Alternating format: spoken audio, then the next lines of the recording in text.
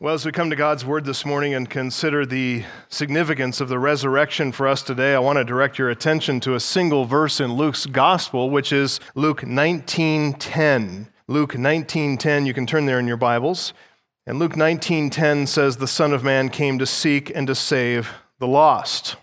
If you're visiting here to Grace Church, we're so glad you've joined us on this Easter Sunday, this Resurrection Day. We're so grateful to have you join us and see what goes on here at Grace Church and also join us in this exposition of God's Word. I feel like I need to kind of fill you in on where we've been. We've been in Luke's Gospel for a long time, a number of years. I'm kind of embarrassed to say how many years, so I'm not going to, but we've been there for a while and find ourselves in the 19th chapter. We did finish up this section in Luke 19 on the salvation of Zacchaeus, the tax collector, chief tax collector of the City of Jericho. Very important title, but a very depraved man who was saved. We did finish up that section, but I felt I gave short shrift to Luke 19:10. And I don't want to pass by or go any further until we unpack that just a little bit more because it is such an important verse. It really is a thematic verse in the life and ministry of our Lord because it really describes in a single sentence the mission of the Messiah, the mission of the Lord Jesus Christ to come. He came to seek and to save the lost. So there's a sense in which we're doing a little bit of unfinished business this morning to kind of wrap up this section and really give this verse its due time. And to give this verse its full import, let's read it in its context. And once again, starting back in Luke 19, verse 1, and read that section together as we begin. It says, "He, Jesus, entered Jericho, and he was passing through, and there was a man named Zacchaeus. He was a chief tax collector and was rich. And he was seeking to see who Jesus was, but on account of the crowd, he could not because he was small of stature. So he ran on ahead, climbed up into a sycamore tree to see him, for he was about to pass that way. And when Jesus came to the place, he looked up and said to him, 'Zacchaeus, hurry and come down, for I must stay at your house today.' So he hurried and came down and received him joyfully. And when they saw it, they all grumbled. 'He has gone in to be the guest of a man who is a sinner.' Zacchaeus stood and said to the Lord, 'Behold, Lord, the half of my goods I give to the poor, and if I've defrauded anyone of anything, I restored fourfold.' And Jesus said to him, 'Today salvation has come to this house, since he also is a son of Abraham, for the Son of Man came to seek and to save the lost.'" That final sentence, the Son of Man came to seek and to save the lost. In one sentence, Jesus has summarized the mission of the Christ. He's boiled down the mission of the Messiah down to its bare essence. His whole life, his entire life's work, everything he has said and done, every miracle he has performed, every demon he's cast out, every sickness and disease that he has healed, every truth that he taught, proclaimed, preached, it all comes down to this. Jesus came to earth on a search and rescue operation. He came to seek lost sinners. He came to save them from the gravest danger known to man. That is the fate that hovers over every single man, every single woman, every boy, every girl, which is death. And not just physical death, the dying of the body, but a spiritual death, an eternal death, suffering the just wrath of a holy God for sins in hell, a due punishment for sinning against a holy and perfect God. That's what he came to do, is to seek and save. A rescue mission, to search out and rescue those who are under this condemnation, facing this grave danger. And that mission statement, Luke 19:10, we understand that would be an utter failure if Jesus could not overcome his own death. Would it not? In fact, in only 1 week after making this very statement, Jesus himself would be hanging on a cross, dying.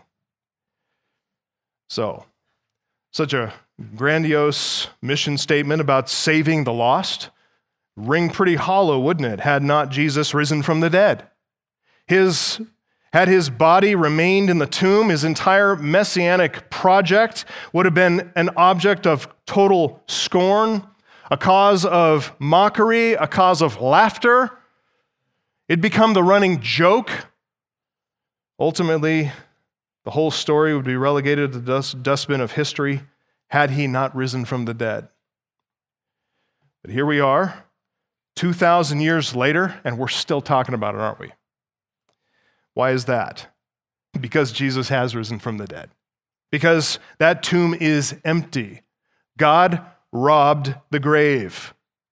He raised his Son from the dead, and after Jesus appeared to his people, God took him up to heaven 40 days later. He had him sit down at his right hand. He is there awaiting his return. He's interceding for his people. He is building his church.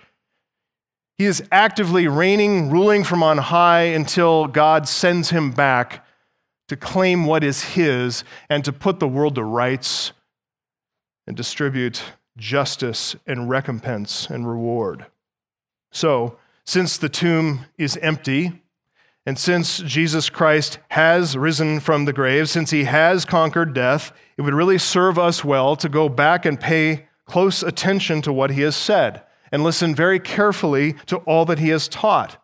And this sentence in Luke 19:10, the Son of Man came to seek and save the lost, that is a summary of his entire life's work.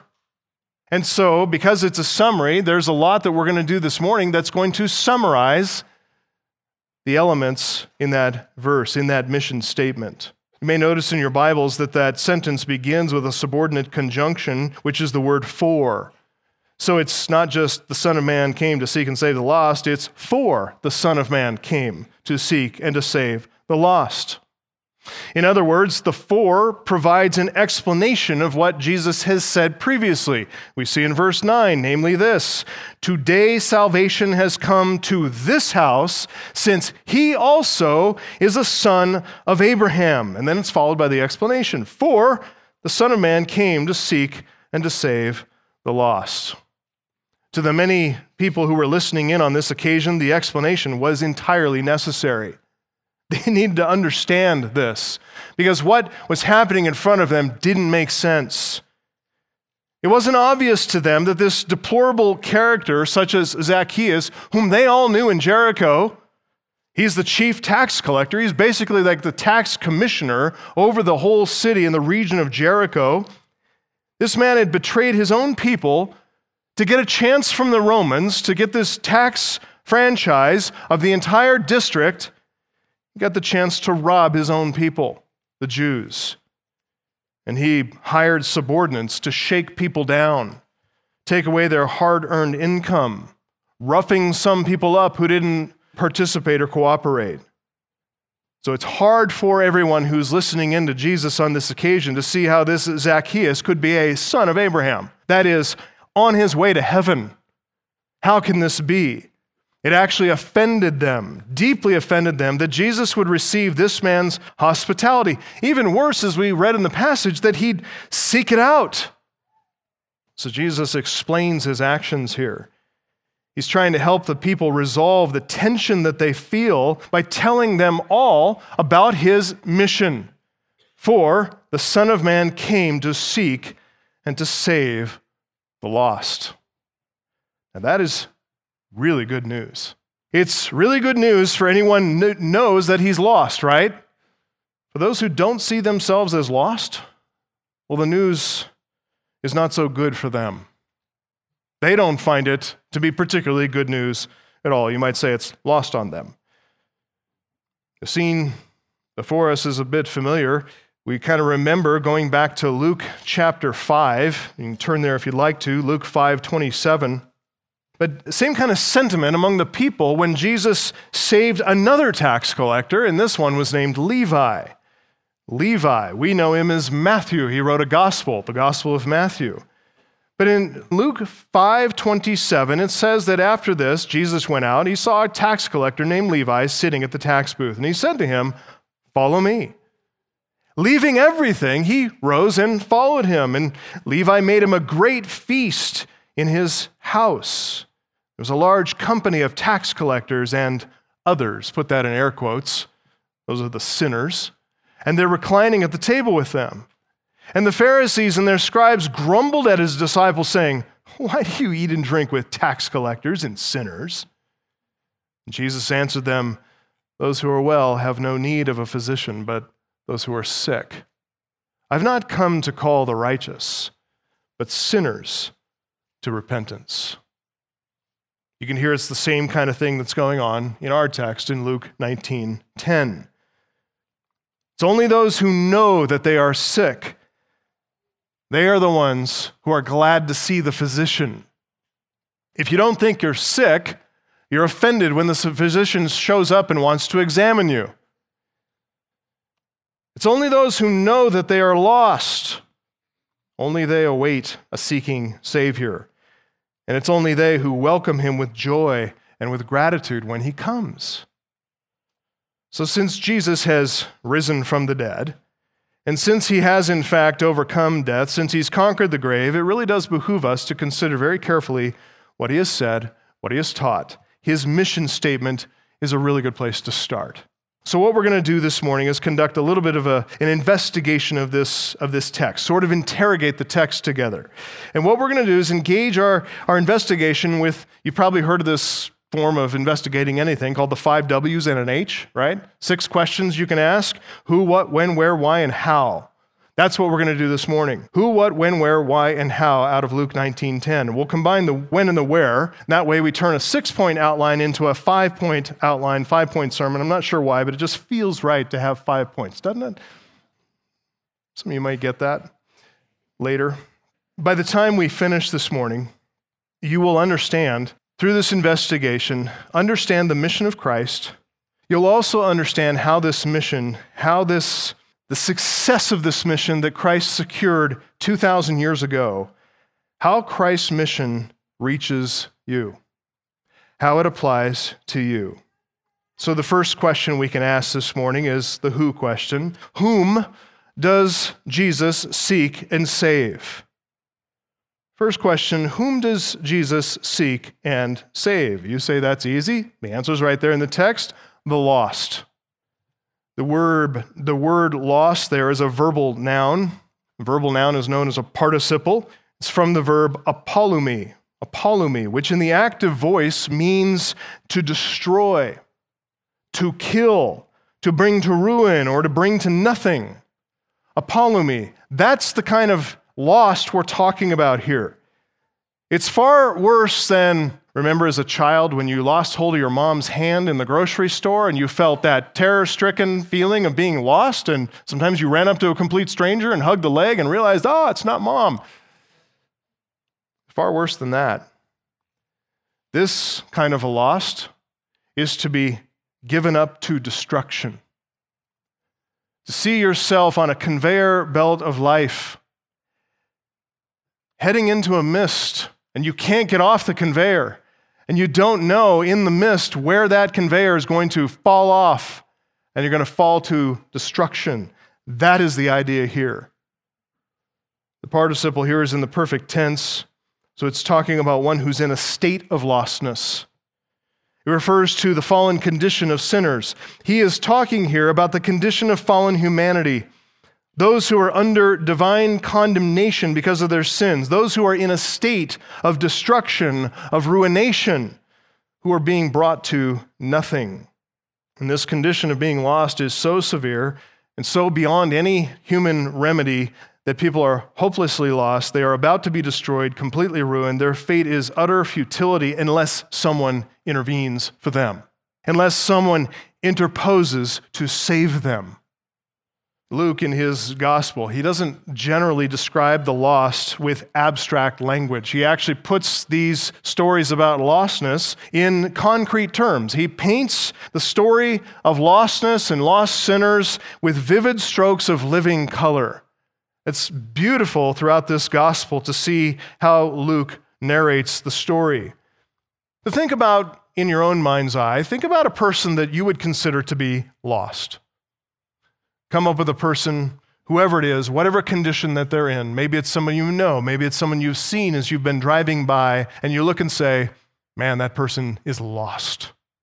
Maybe it's yourself, remembering yourself before Christ. Whatever comes to mind for you. A lot of images like that came to the mind of Luke.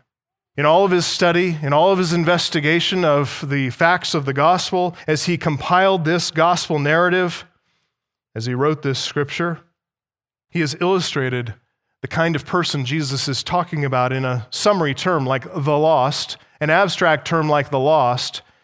Luke puts it into living color. I'm going to have you turn to a few passages in Luke's gospel as we go through this morning, but for the sake of time, I'm not going to read every single one thoroughly. But if you let through your eyes scan the passage while I kind of describe it or summarize it, it's going to help you imagine several categories of lost people whom Jesus came to seek and to save. This just helps to fill in the gaps of what does he mean here when he says he came to seek and save the lost. Imagine first somebody who's lost in a physical sense. Think about someone who seems to be so far gone physically that person is completely and utterly dependent. We've seen people like this who maybe through an accident, maybe through something that happened to them in the womb or happened to them through accident or disease, that they have no real hope of living what we would call a normal life. Might consider someone who is in a paraplegic state or a vegetative state to be lost in this kind of a physical sense. Well, Luke portrayed people just like that. And he showed the power of Christ to do things like heal the paralytic. If you look at Luke chapter 5, verses 17 to 26, you can see that he's done just that in healing a paralytic. You may remember that the paralytic was only able to enter into the crowded house where Jesus was teaching because he had been lowered through the roof. They had to cut out a section of the roof and lower their friend on a pallet through the roof down onto the floor right in front of Jesus. And Jesus saved that man. He saved him to such a degree that the man not only walked out of that house under his own power, which was absolutely stunning and a miracle, but he went further and forgave his sin. In fact, that's where he started.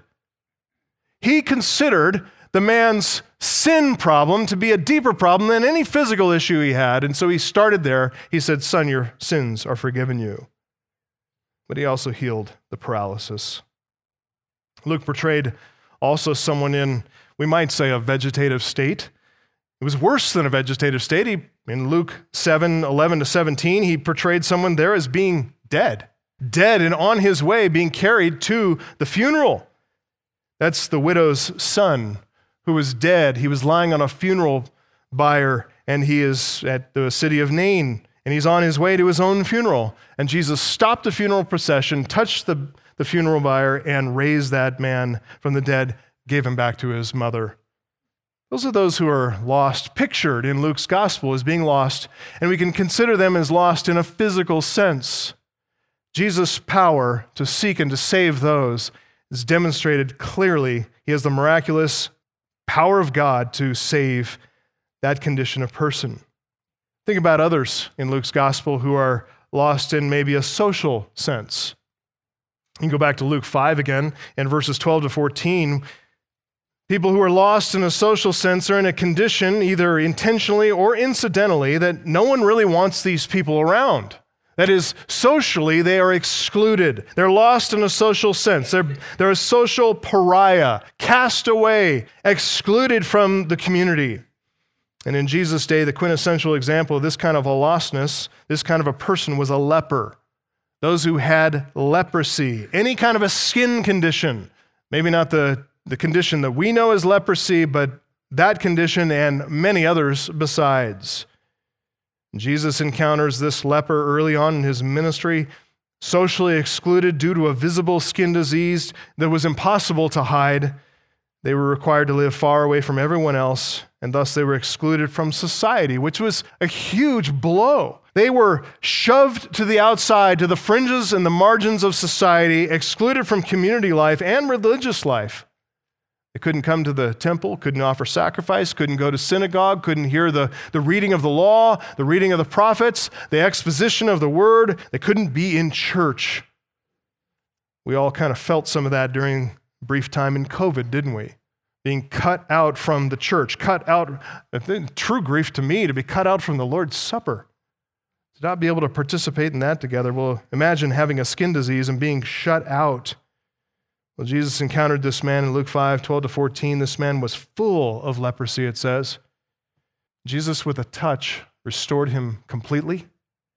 He sent him to the priests. They were the public health officials. Get a full medical examination so that he would be officially cleared. And so being officially cleared, he could be legitimately restored back into the community, restored back into fellowship and community and business and religious life, re-enter society. So those are people who are lost in a social sense. We can imagine people who are lost in moral terms. In some cases, moral terms referring to enslavement to sin, enslaved to greed, corruption, depraved, calloused people. In other cases, we can see on the other end of a spectrum, moral lostness due to a blinding spiritual pride, that they are bad to the core, but they don't know it because they think they're great. Those who consider themselves religious, innately good, morally superior to everyone. Moral lostness is at either end of that spectrum. It's kind of ironic. But Luke, in Luke chapter 7, if you go to Luke 7:36 and following, he brings together two such people on either end of that spectrum. In one narrative, he brings them together, both of them morally lost, but at two opposite ends of the social spectrum. Jesus is there having lunch at the house of a Pharisee named Simon, and this is a man who thought so highly of himself that he failed to notice how significantly he had insulted Jesus. He just neglected to show common hospitality, and you may think that's a small thing. Maybe in our day it is, but in that first century world, Middle Eastern society, to neglect to show hospitality was actually a calculated insult.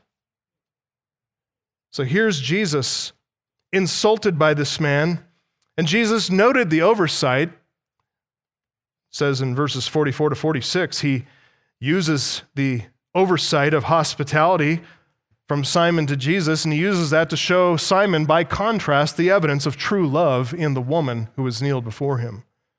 That notoriously sinful woman, she had crashed the party. She was known in town, probably because she'd made her living as a prostitute, but she'd been radically saved by the gospel at some point, and now she has come to worship Jesus. She weeps over his feet. She realizes she has soaked his feet wet, so she wipes his feet with her hair and anoints his feet with perfume. She's come to worship Jesus. We see here that it's not her that's really found the Savior. It's the Savior who's found her. He's revealed her. He's drawn her out. He's pulled her in. He sought her. He found her. And now he assures her at the end of that passage, your faith has saved you. Go in peace. One sinner, morally lost, as the carnal and the irreligious, at the carnal and the irreligious end of the spectrum, Jesus sought, found, and saved her. And the other sinner, he's at the socially acceptable end of the spectrum, the religious end of the spectrum. He's, though, in the same state, morally lost, but he is blinded by religious pride. That leaves him impolite, inconsiderate, insulting, even critical. Will the scales fall from his blind eyes? Will he see his corruption in time? One more category we can mention. There are probably more. I just want to summarize a few, though. One more is one who is lost supernaturally. Lost supernaturally, handed over to demonic power. You can turn to Luke 8:26-39, and you see this one who's handed over to demonic power. He's under complete, total control of demons because of demonic possession. And Luke describes this man who is supernaturally lost. He is severely, demonically oppressed and possessed. Luke says that for a long time he'd worn no clothes, hadn't lived in a house, but among the tombs. There's a parallel account over in Mark. Mark is so descriptive in Mark chapter 5. He says that no one could bind this man anymore, not even with a chain, for he'd often been bound with shackles and chains, but he wrenched the chains apart, broke the shackles in pieces, and no one had the strength to subdue him. Night and day among the tombs and on the mountains, he was always crying out, cutting himself with stones. This guy is in a bad, bad way. He's like a a scene in Halloween or some haunted imagery. And when you look past the ghoulish aspects of this scene, you stop to remember, wait a minute, this is a fellow human being. It's an image bearer of God who is displayed this way, and you realize how pitiful this man is, how hopeless his condition is. It's supposed to evoke our compassion for him, to see him as so terribly lost. Jesus asked for this man's name. Demons took over, and they answered, Legion, for we are many. Legion is a Roman military unit of about 6,000 soldiers, so the demons are using this name because thousands of them had flooded this man's body. This guy's about as lost as anyone could get. Physically, he's torn apart. Socially, he's excluded. Morally, he's depraved. He is possessed by a legion of demons. We can see people like that today lying on the streets of our cities. They seem gone, don't they? Hopelessly lost, enslaved to drug use and degraded by horrible sins to get the drugs that they crave that are destroying them. They give up caring for themselves. They don't care what anybody thinks of them. They've lost all sense of decency, propriety.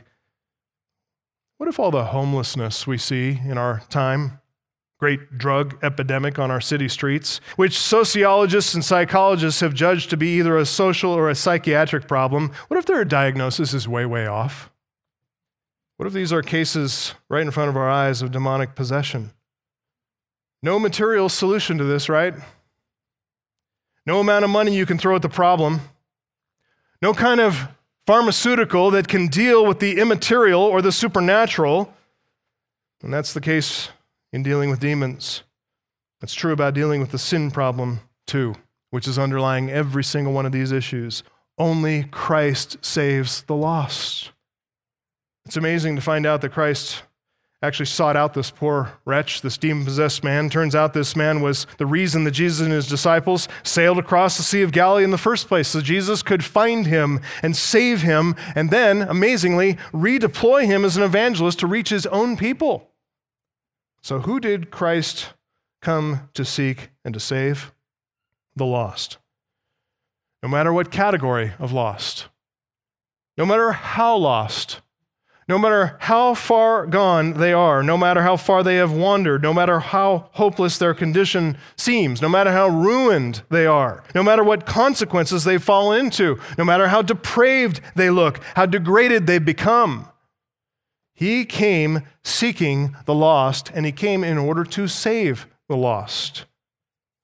All the pictures of these people that I've just briefly surveyed here, those suffering physical maladies, those who are cast out, socially separated, ostracized, those who are corrupted morally, degraded and blind, those who are bound by malevolent supernatural powers, all of these are pictures that are meant to drive us to a deeper reality of the effect of sin. Sin breaks people. Sin corrupts people. Sin puts them under a supernatural power, a delusion. It intoxicates them with lies and distracts them by things that will destroy them. All these pictures of lostness are designed to illustrate the condition, true condition, of every single lost sinner. No matter how well they dress up in public, no matter how good they look on the outside, no matter what the surface condition appears to be, sin has a hold of the human race. That picture of lostness includes me and includes you too. And if you'll accept the diagnosis, no matter what the situation is, you will be ready to see the physician. You'll be ready to see him when he comes. You'll be ready to welcome the seeking Savior. So that's the who. Next question. Number 2, what does it mean for Jesus to seek and to save? What does it mean for Jesus to seek and to save? And to answer this question, I'd like to turn over to Luke 15 and just spend a few minutes there. Luke 15, a chapter that begins once again with a controversy over Jesus spending time compassionately, mercifully, spending time with the lost.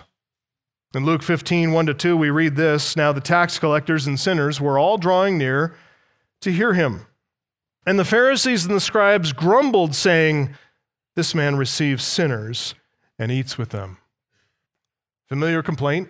Once again, Jesus is here offending all propriety among the religious elites because as a famous rabbi, he ought to be acting differently. He shouldn't be spending time with these people. He shouldn't be engaging in table fellowship with these lost people, these deplorables. So he's hearing these complaints, this grumbling, this typical Israelite grumbling, complaining against God God and his ways, God and his compassion. And so it says in verse 3 that Jesus told them this parable.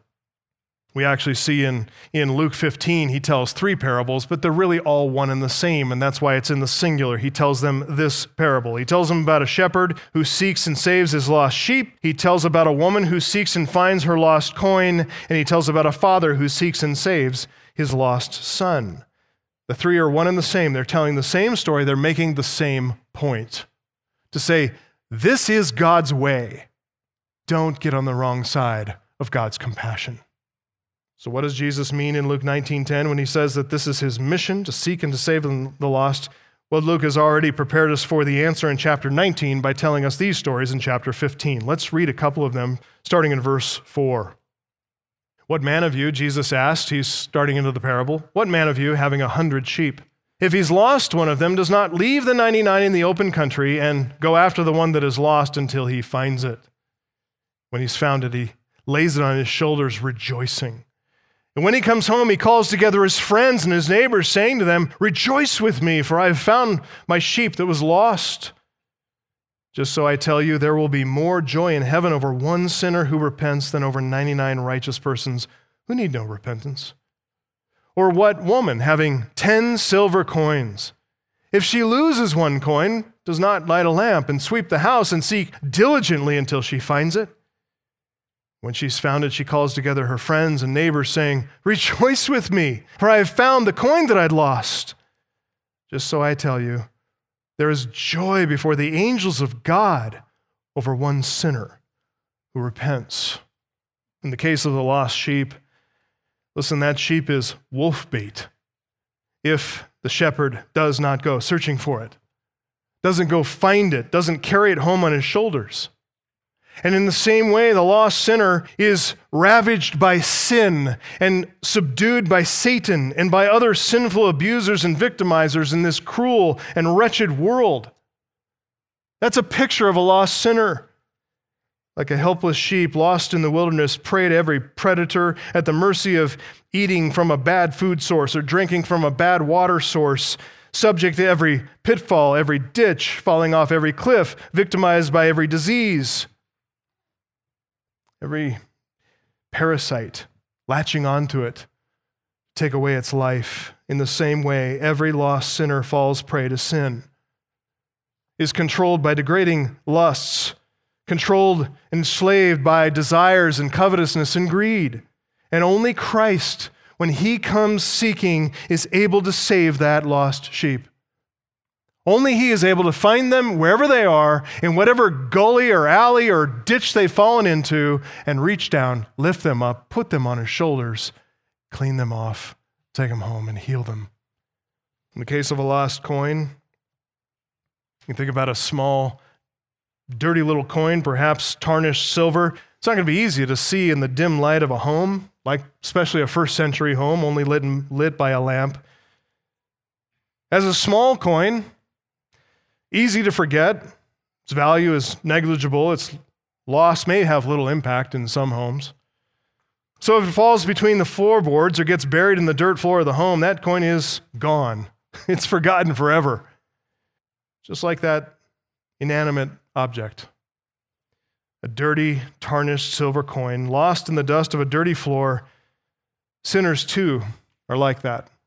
Covered in mire and filth of a fallen world, ignorant of their true condition, oblivious about the wretchedness, the hopelessness of their hearts and their condition, their situation. And unless Christ notices that lost coin, unless he comes searching for it, like this woman who comes and looks for her small, insignificant little coin of little value, but to her of great value, There that lost sinner is going to sit until judgment day, abandoned to a dreadful and inescapable fate. But no coin of Christ's is without value. No possession of his is insignificant. Each and every one is remembered by him, known by him. He always comes looking, always comes seeking, actively searching, diligently, and whatever he seeks, he is sure to find, eager to reclaim as his own. Oh, I know others may count it of little value, but he will polish it up, make it shine with resplendent beauty, and he will affix that little coin into the crown of his victory and display that coin forever of his saving glory. Safe in the arms of the shepherd, or like a coin held in his loving hands. This is what it means to be sought, found, and saved by Jesus Christ. Charles Spurgeon says that in his incarnation, Jesus came after the lost sheep. In his life, he continued to seek it. In his death, he laid it upon his shoulders. In his resurrection, he bore it on its way. And in his ascension, he brought it home rejoicing. Our Lord's career, says Spurgeon, is a course of soul winning, a life laid out for his people. And in it, you may trace the whole process of salvation. End quote. So borne upon Jesus' shoulders, Christ's sheep are under divine protection, held fast by strong, loving arms. John 10:27, Jesus said, "My sheep hear my voice." They hear me. I speak, and there are a lot of people who hear but don't hear. But my sheep hear my voice, and I know them, and they follow me. I give them eternal life, and they will never perish, and no one will snatch them out of my hand. My Father, who has given them to me, is greater than all. No one is able to snatch them out of the Father's hand. I and the Father are one. That is what it means to seek and to save the lost. To be eternally saved, forever saved, held fast by his power. We're in Luke 15. Can't leave Luke 15 without reading the next parable, right? So let's read, starting in verse 11, about the parable of the prodigal son. He said there was a man who had 2 sons. And the younger of them said to his father, "Father, give me the share of property that's coming to me." Basically, just to help you understand the significance of that in that day, this is basically saying, "Father, I wish you were dead so that I could get my inheritance now. Can we just pretend that that's the case, that you're dead, gone out of my life, so I can have your money?" Basically what he's saying. And look at the father. Divided his property between them. He did it. It's not really a parable about parenting, by the way. It's a parable about the father's love for this guy. But look how wretched he is. The father divided his property between them and had to hurt. Not many days later, the younger son gathered all that he had, took a journey into a far country, and there he squandered his property in reckless living. It's his character. It's predictable. A son who dishonors his father like that, cares nothing for his father, is going to do exactly this. It's totally predictable, inevitable. Verse 14, when he had spent everything, a severe famine arose in that country, and he began to be in need. And so he went and hired himself out to one of the citizens of that country, who sent him into his fields to feed pigs. Oh, that's a low spot to fall for a Jewish boy. He was longing to be fed with the pods that the pigs ate, but no one gave him anything. Heartless, ruthless, cruel world, isn't it? When he came to himself, he said, "How many of my father's hired servants have more than enough bread, but I perish here with hunger? I'll rise and go to my father, and I'll say to him, 'Father, I've sinned against heaven and before you. I'm no longer worthy to be called your son. Treat me as one of your hired servants.'" By the way, this is not repentance. This is yet another scheme for him to find a way to get what he wants. He's not thinking of himself as a son. He's still not thinking about a relationship with his father. He just wants to eat. So he arose, verse 20, came to his father, but look at this, while he's still a long way off, his father saw him, felt compassion. Why when he's still a long way off? Why? Because the father has been searching for him, seeking him, looking for him. His father saw him while still a long way off, saw him, felt compassion, and did what no Jewish dignified man would ever do. He ran in public, embraced his son, and kissed him. The son coming back into town, he would be in danger of being publicly disgraced and banished from the community for the dishonor he showed his father. And so the father prevents that. He takes a preemptive act of love and compassion to run and get there before the rest of the townspeople can get there and drive this kid away, to give him what he deserves. He runs, embraces him, kisses him. This kid, dirty, filthy, unclean, having spent all this time with the pigs. And the father brings him close. The son said to him, here's his prepared speech, Father, I've sinned against heaven and before you. I'm no longer worthy to be called your son. The father cuts him off right there. Said to his servants, bring quickly the best robe, put it on him, bring a ring, put a ring on his hand and the shoes on his feet. Bring out the fatted calf and kill it and let us eat and celebrate. For this my son was dead and is alive again. He was lost and is found. They began to celebrate. It's a picture there of sovereign initiative. The father's sovereign initiative, running after his lost son. And it says there, he was dead and is alive. So what has he done with his son? He's caused him to be, it's a picture of being born again. He's brought back into the family. He's adopted as a son. He's a true heir. He's wearing his father's ring. He's wearing his father's cloak, his robe. He's prepared by wearing shoes on his feet, ready to do the father's work and the father's business. Listen, when Jesus says, the Son of Man came to seek and to save the lost, he's talking about a grave condition, a mortal danger. And he is portraying a situation truly of resurrection. Resurrection is what's required. Resurrection power to take the dead person, the dead lost person, and raise him to life, to give him new life, eternal life, real life. Fruit-producing life. That's what he means when he says the Son of Man came to seek and to save the lost. Jesus came to conduct a rescue operation, to search, find, rescue, save, deliver. He came for the purpose of seeking, and he's going to continue seeking until he finds. The search is not over until the lost thing he's looking for is found.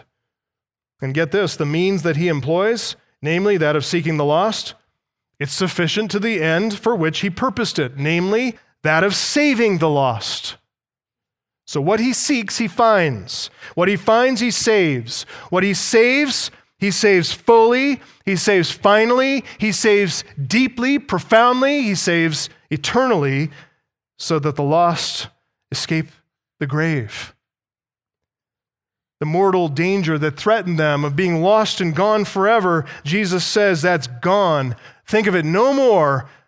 I give them eternal life. They'll never perish, and no one will snatch them out of my hand. So we've got the who, we've got the what.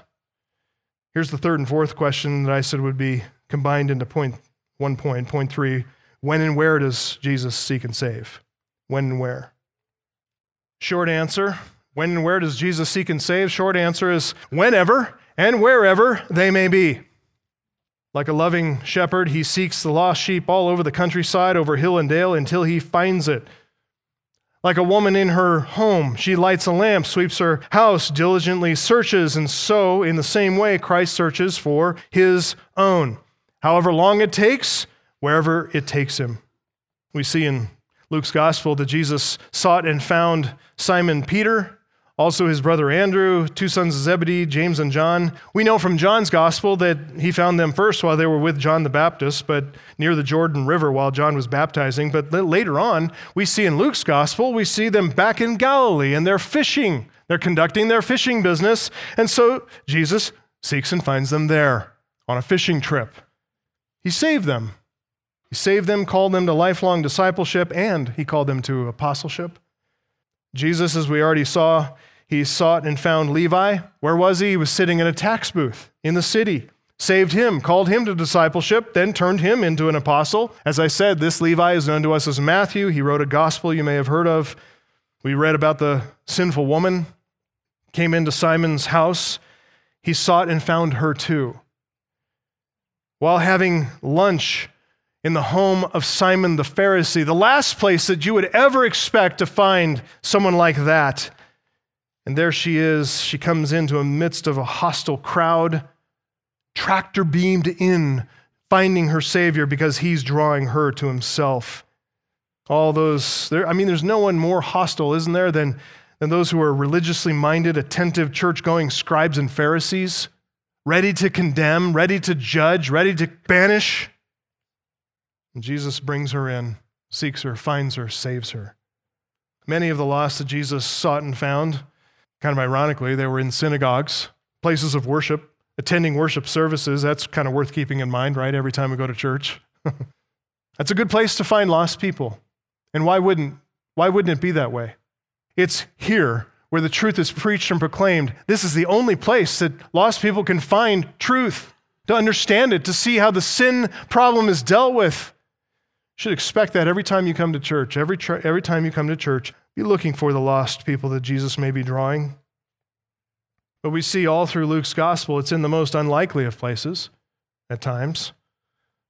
At the most unlikely and inconvenient of times, in the most unlikely of circumstances, that Jesus seeks, finds, saves his lost people. Story after story throughout the Gospels, Jesus seeks the lost. He seeks them whenever they are, wherever they may be, in whatever condition they might be in. It does not matter. He goes and gets his own. He's got a 100% record on getting who he's after. When we get into Luke's second volume, the book of Acts, even though Christ is risen from the dead and ascended into heaven, even from heaven, that doesn't stop him from seeking and finding his own. Christ is doing the same thing. He's seeking and saving the lost. We see the young zealot Saul who travels from Jerusalem. In fact, if you want to turn to Acts chapter 9, we'll come back to Luke in a second. But in Acts chapter 9, we see the young zealot Saul, who we know then later as Paul. He's traveling from Jerusalem, and he's not yet saved. He's not converted at this point. But he's on the Damascus road, going to Damascus. And Luke tells us in Acts chapter 9, verse 1, that Saul, still breathing out threats and murder against the disciples of the Lord. Interesting picture, isn't it? Him breathing. He's breathing in and out threats and murder. That's what fills his lungs. That's what gives him life, is to threaten and murder. He went to the high priest, asked him for letters to the synagogues at Damascus so that if he found any belonging to the way is the early Christians, men or women, he might bring them bound to Jerusalem. And now, as he went on his way, he approached Damascus, and suddenly a light from heaven shone around him. Falling to the ground, he heard a voice saying to him, "Saul, Saul, why are you persecuting me?" He said, "Who are you, Lord?" And he said, "I am Jesus whom you are persecuting. But rise, enter the city, you'll be told what you're to do." There's nothing can stop the Lord. Saul, knock off this nonsense. Stop this foolishness. You're persecuting me. You're mine. I'm redeploying you. Got a new mission. From that moment, on that road, as he was on his way to engage in religious persecution, the jailing and the executing of the followers of Jesus Christ, Saul is radically saved. The world has never been the same. He starts preaching the faith that he once tried to destroy, and he's aggressive about it. He preaches the risen Jesus as the Christ, the promised Messiah, the Lord of all. What explains that? How does that make sense? Only because of the power of Christ, the mission of Christ to seek and to save. It's fueled by resurrection power, miraculous divine power. Even from heaven, we know Christ seeks and saves the lost. We can see all through Acts this is the case. He deploys his Holy Spirit, and by the Spirit, working in and through the members of his church, preaching his saving gospel, he keeps doing the same thing. He sends Philip to the Ethiopian eunuch, a high court official traveling by chariot, sends Philip to seek and save him. He sends Peter to Caesarea, to the house of Cornelius, to a Roman centurion to preach the gospel. Cornelius is saved. His entire household is saved. He sends Paul and Barnabas, then Paul and Silas, to seek and save the lost, those whom the Father has given to the Son, those for whom Christ died, all over the Roman Empire, all over in Asia Minor and into Europe, to the ends of the earth. He sends Paul and Silas to a Philippian jail, puts them in jail for a time. Why? Because there's an evangelistic prospect there, a Philippian jailer. He's about to kill himself. No need to live anymore after the earthquake happens. All the prisoners have escaped. He knows his life is over, so he's about to kill himself. And on the brink of his own destruction, he's saved. Jesus finds his own. He saves them, rescues them. In the case of this Philippian jailer, he saved his whole household too. We can go on, story after story. In the historical records of the Gospels, in the historical record of the book of Acts, throughout the history of the Christian church, down to this very day, Christ is seeking the lost wherever they are, whenever they are, to the uttermost parts of the earth and in whatever condition they may be. It does not matter. Christ is the risen Savior. He's been resurrected by divine power. He has all power, all authority in heaven and on earth at his disposal. He's conquered sin and death and demons and every foe. Nothing prevents him from seeking and saving his own. Never forget that. We've seen the who, what, when, and the where of Christ's mission, so let's ask the why question. Why does he do it? Why? What is the purpose in seeking and saving? Here's a fourth question if you're taking notes. Why does Jesus come to seek and save? Why does he come to seek and save? Let's go back over to Luke 19:10, because the answer is right there in the text in what Jesus said. It's subtle, but it's clearly there. The Son of Man came. The Son of Man came, and then we see, in order to seek and to save the lost. Those two infinitives showing purpose, to seek and to save, they tell us, yes, why Christ came. That's the purpose of his coming. We've summarized that briefly already, but it's that title, the Son of Man, followed by the main verb in the sentence, he came. The Son of Man came. We find here a greater and an ultimate purpose at work. I can only summarize this briefly, but that title, Son of Man, it points to the various roles of the Messiah prophesied all throughout the Old Testament, most particularly in places like Ezekiel and Daniel. But the title, the Son of Man, points to the various roles of the Messiah, the Christ, the one whom God ordained from before the foundation of the world to seek and save these people. In an ultimate sense, Jesus came to seek and save because he is being obedient to an eternal calling. He is executing God's decree of salvation. He is carrying out his perfect will. This is way bigger than any individual one of us. This is eternal. This is an infinite mind at work. He is executing an eternal decree. As the Son of Man, Jesus is the ideal man. He is the perfection of humanity. As the Son of Man, he is the one who represents man to God and God to man. As the Son of Man, he is the mediator in perfect, righteous sympathy to the concerns of God and man alike and bringing them into perfect unity and harmony. And as the Son of Man, he is the one who wields absolute power and all divine authority. It says in Daniel 7:14, the Ancient of Days gave the Son of Man dominion and glory and an everlasting, indestructible kingdom. The entire world, every human being without exception, belongs to him and will serve him. And so he has come, as we read here in the Gospels, he has come first in mercy, offering salvation. When he comes again, he will come in recompense. He will come to dispense justice. Maybe we could just look at one text. Well, might be a couple, but go back to Luke chapter 4. Luke chapter 4, and just mention this one here in Luke. When we see here in Luke 4:16 and following, Jesus is revealing himself as Messiah, the Christ, the prophesied Son of Man. And when he did that, he did so first of all to the people of his hometown, the place where he grew up in Nazareth. And it says in Luke 4, starting in verse 16, that he came to Nazareth where he'd been brought up, and as it was his custom, he went into the synagogue on the Sabbath day. And he stood up to read. The scroll of the prophet Isaiah was given to him, and he unrolled the scroll, found the place where it was written, "The Spirit of the Lord is upon me, because he has anointed me to proclaim good news to the poor. He has sent me to proclaim liberty to the captives, recovery of sight to the blind, to set at liberty those who are oppressed, and to proclaim the year of the Lord's favor." And it says he rolled up the scroll, gave it back to the attendant, and sat down. Sitting down in those days was the teaching position. The eyes of all in the synagogue were fixed on him, and he began to say to them, "Today, this scripture has been fulfilled in your hearing." Remarkable. The words that he read from that scroll on that day, from Isaiah 61, described his mission to seek and to save, described his rescue mission, described his mission of mercy. And what is so interesting about that is that he, in reading Isaiah 61, 1 and 2, he stopped short and did not read the entire passage. In fact, where he stops, it's an abrupt stop. He reads all of Isaiah 61:1 and starts into verse 2, and then he cuts off reading abruptly right in the middle of the verse. Had he kept on reading, here's what that would say.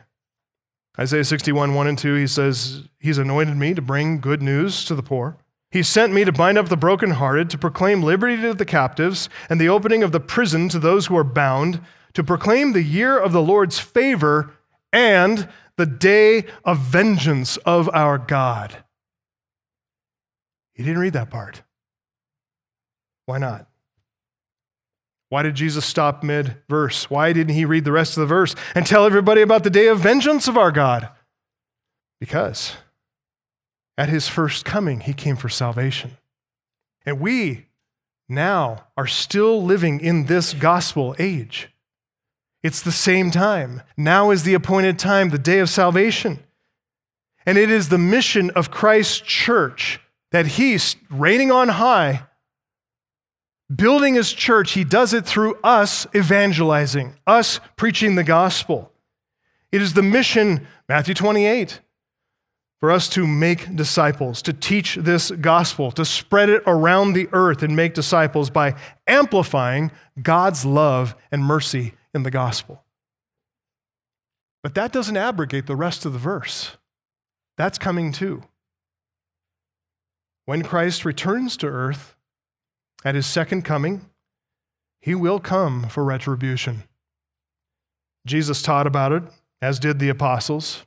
There are many texts we could go to, but I'll just give you one in 2 Thessalonians 1:6. You can just write that down. But 2 Thessalonians 1:6 and following, Paul writes this, that God considers it just to repay with affliction those who afflict you. He's talking to believers here.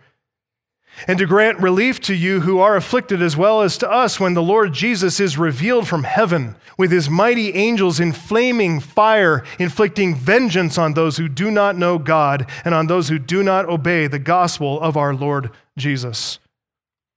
You think the sinners of this world, whether they're in places of power or in places without power, you think they're getting away with anything with their sin? Think again. Paul says they will suffer the punishment of eternal destruction, away from the presence of the Lord and from the glory of his might when he comes on that day to be glorified in his saints and to be marveled at among all who have believed. The day of the vengeance of our God, that's coming. So the time is now to take advantage of the opportunity to repent and believe. Today is the day of salvation. Now is the appointed time. Don't waste another minute. We're still living in the first part of the Messiah's mission, which Jesus proclaimed in that Nazareth synagogue 2,000 years ago. Good news to the poor, liberty to the captives, sight to the blind, and liberty or freedom for all who are oppressed. The poor, captives, blind, and oppressed, those are the lost that Jesus came to seek and to save.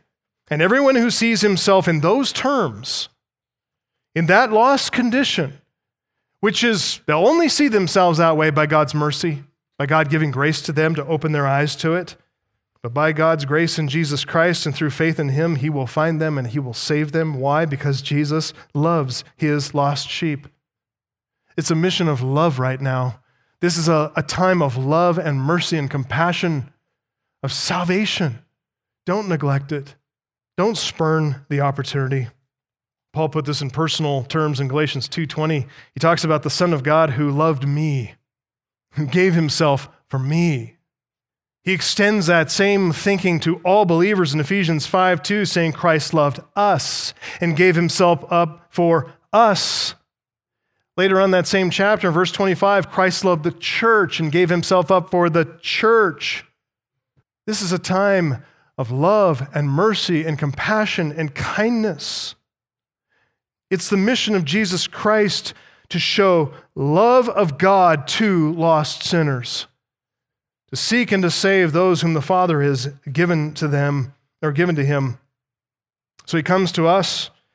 He demonstrates the Father's love by dying in our place, offering his own life up as a sacrifice for our sins. He brings us the Father's love by saving us from our sins, so that when he comes, 2 Thessalonians 2:16, he will be marveled at by us. 2 Thessalonians 2:16 says, God our Father loved us, and he gave us eternal comfort and good hope through grace. Why does Jesus come to seek and to save? It's to fulfill stage 1 in his mission, the rescue mission. This is the time to bring divine love and salvation to everyone who believes. Here's a final question, 5th point in your outline. How does Jesus seek and save? We've been through the who, what, when, where, why, and now the how. How does Jesus seek and save? The means by which Jesus saves his people from their sins is by dying for their sins. He loved us. He gave himself for us. He died as a substitutionary sacrifice. That means he took our place. He did so to satisfy the just wrath of a holy God, the wrath that's due because of our sins against God. What has God done for us? He's given us every good thing. He's given us every opportunity. He's given us breath to breathe.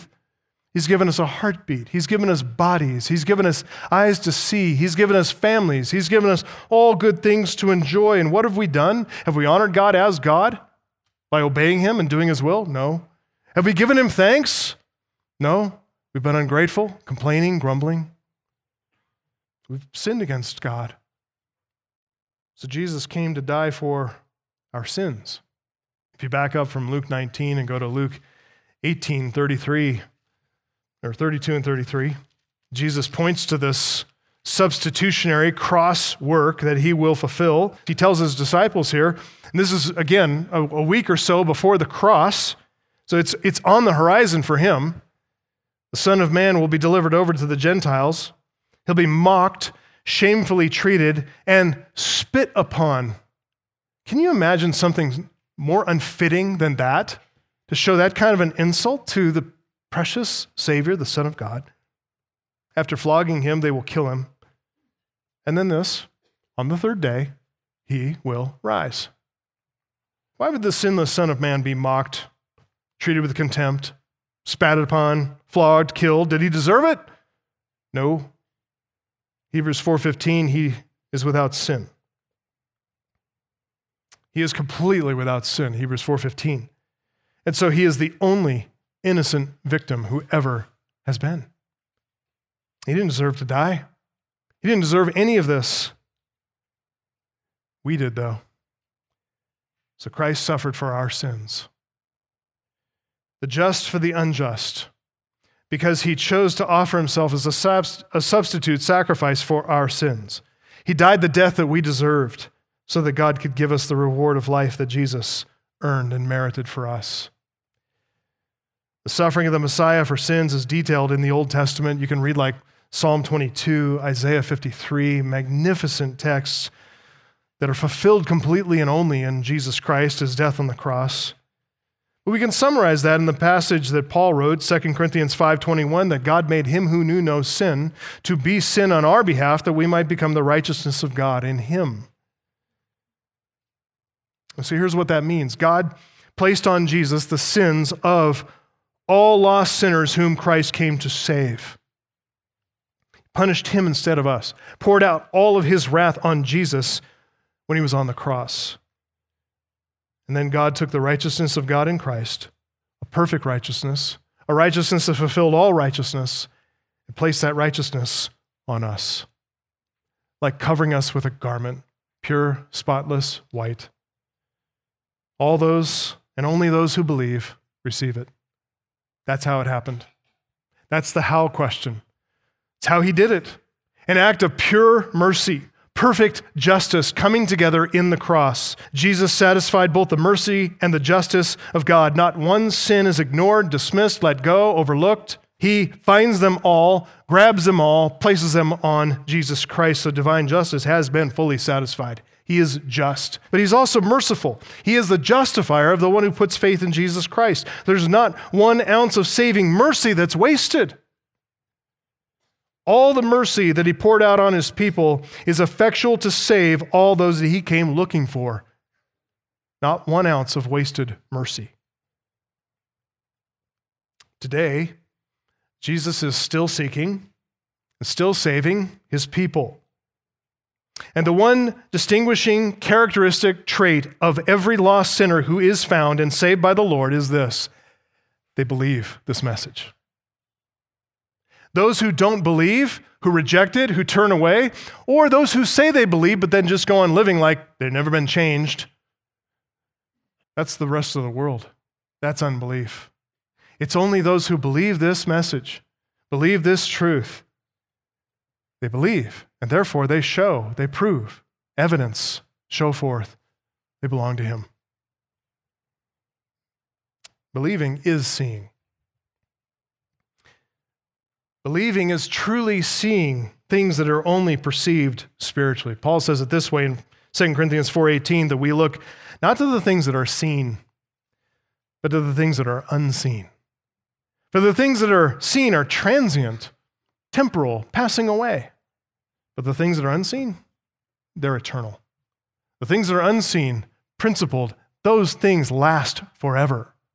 Only faith that God grants gives us eyes to see, ears to hear, hearts to receive, believe, and understand. And only those with eyes to see and faith to believe will see the Lord resurrected, risen in his salvation glory. Remember what we read earlier in the service in John 20? Who was the first one to see the resurrected Jesus? It was Mary Magdalene, wasn't it? Luke 8:2 says that she was rescued from a very severe case of demonic possession herself. Jesus cast 7 demons out of this woman. She was one of the lost sheep that Jesus came to seek and to save. And though Mary was once lost, supernaturally lost, which means it affected her physically, cast her out socially, she was affected morally, unclean ceremonially and ritually in all other ways. Now she's the first one to see the resurrected Lord. What an honor. What a privilege. She's found. She's rescued. She's saved from her sins. Though she was once blind, she now sees. In fact, she's the first disciple to see the Lord Jesus Christ before any of the apostles. She's the one reporting to the apostles, I have seen the Lord. So, whom does Jesus seek and save? Sinners like Mary Magdalene, broken, decrepit, morally corrupt and defiled, blind and proud, supernaturally bound, enslaved by sin, oppressed by the devil, sinners just like me and just like you. What does it mean for Jesus to seek and to save? It means that he comes for us. By the Holy Spirit, he opens our eyes to our sinful condition. He shows us our need for salvation, that we're nothing more than spiritually poor, captives of sin, blind to the truth, and possessed and oppressed by sin and Satan. And the Spirit draws us to Christ, our Savior, takes us up in his arms as a loving shepherd carries his sheep. When and where does Jesus seek and save? Good news, whenever and wherever you are. He'll come get you. In whatever condition you're in, he's there, then and there, to go and find you. He found all his people during his physical presence on earth. Not one of them was let go. He found every single one, hunted them down all through Galilee and all through Judea, even into Perea, into the Decapolis. He found his people while he was on earth, and now he finds them by his omniscient, omnipresent Holy Spirit. The the Holy Spirit whom he has deployed, given to his people, and all of his people go out sharing the gospel, spreading the gospel, preaching the truth to lost sinners who belong to Christ. And you know what they do? All of them respond. All of his people respond in faith. My sheep hear my voice. Why does Jesus seek and save? For the sake of God's glory. In obedience to the divine mission that God gave him from before the foundation of the world, to love the people that the Father gave him, to save them from their sins and bring them into the freedom of eternal life. Finally, how does he do that? How does Christ seek and save? He died on the cross for all of us who believe, to pay the just penalty due our sins, to deliver us from the wrath of God. And God showed his approval, his acceptance of that perfect sacrifice by raising this Jesus from the dead, which is what we're celebrating today. Lost sinner, if you're here and you realize that you're lost, if any of this is kind of affecting you, striking you, man, listen. Don't turn away. If he's calling you, don't ignore that call. Will you come to him today? For your sake, he said this in John 20:29, blessed are those who have not seen and yet believed. That could be you. If you'll believe in him whom you cannot see right now, but believe in him, hearing the message, reading it on the pages of Scripture, you will one day rejoice with inexpressible, glorious joy. Even now, as you obtain the outcome of your faith, the salvation of your soul. All you saints, you who once were lost and now have been found, you who once were blind and now see, when he returns one day, you know what? We're going to see him as he is. He will be glorified in us, in his saints on that day. He will be marveled at. As we look at him and rejoice, we see him in whom we have believed as we share eternally in his resurrection life. Amen? Let's pray. Our Father, we thank you so much for this glorious gospel. And we thank you for a day such as this to remember, as we do once a year on Easter and this Resurrection Sunday, to remember that Christ triumphed over the grave. We see the death of death in the death of Christ. We see the conquering of love, the triumph of your grace. We see your power over sin and corruption and death, and we are so grateful that you have been gracious to us. For those who are here who may still be in a lost condition, not yet found, we pray that you would show saving mercy and grace to them as well. For the sake of your glory, for the sake of your gospel, in the name of Jesus Christ and by the power of the Holy Spirit we pray. Amen.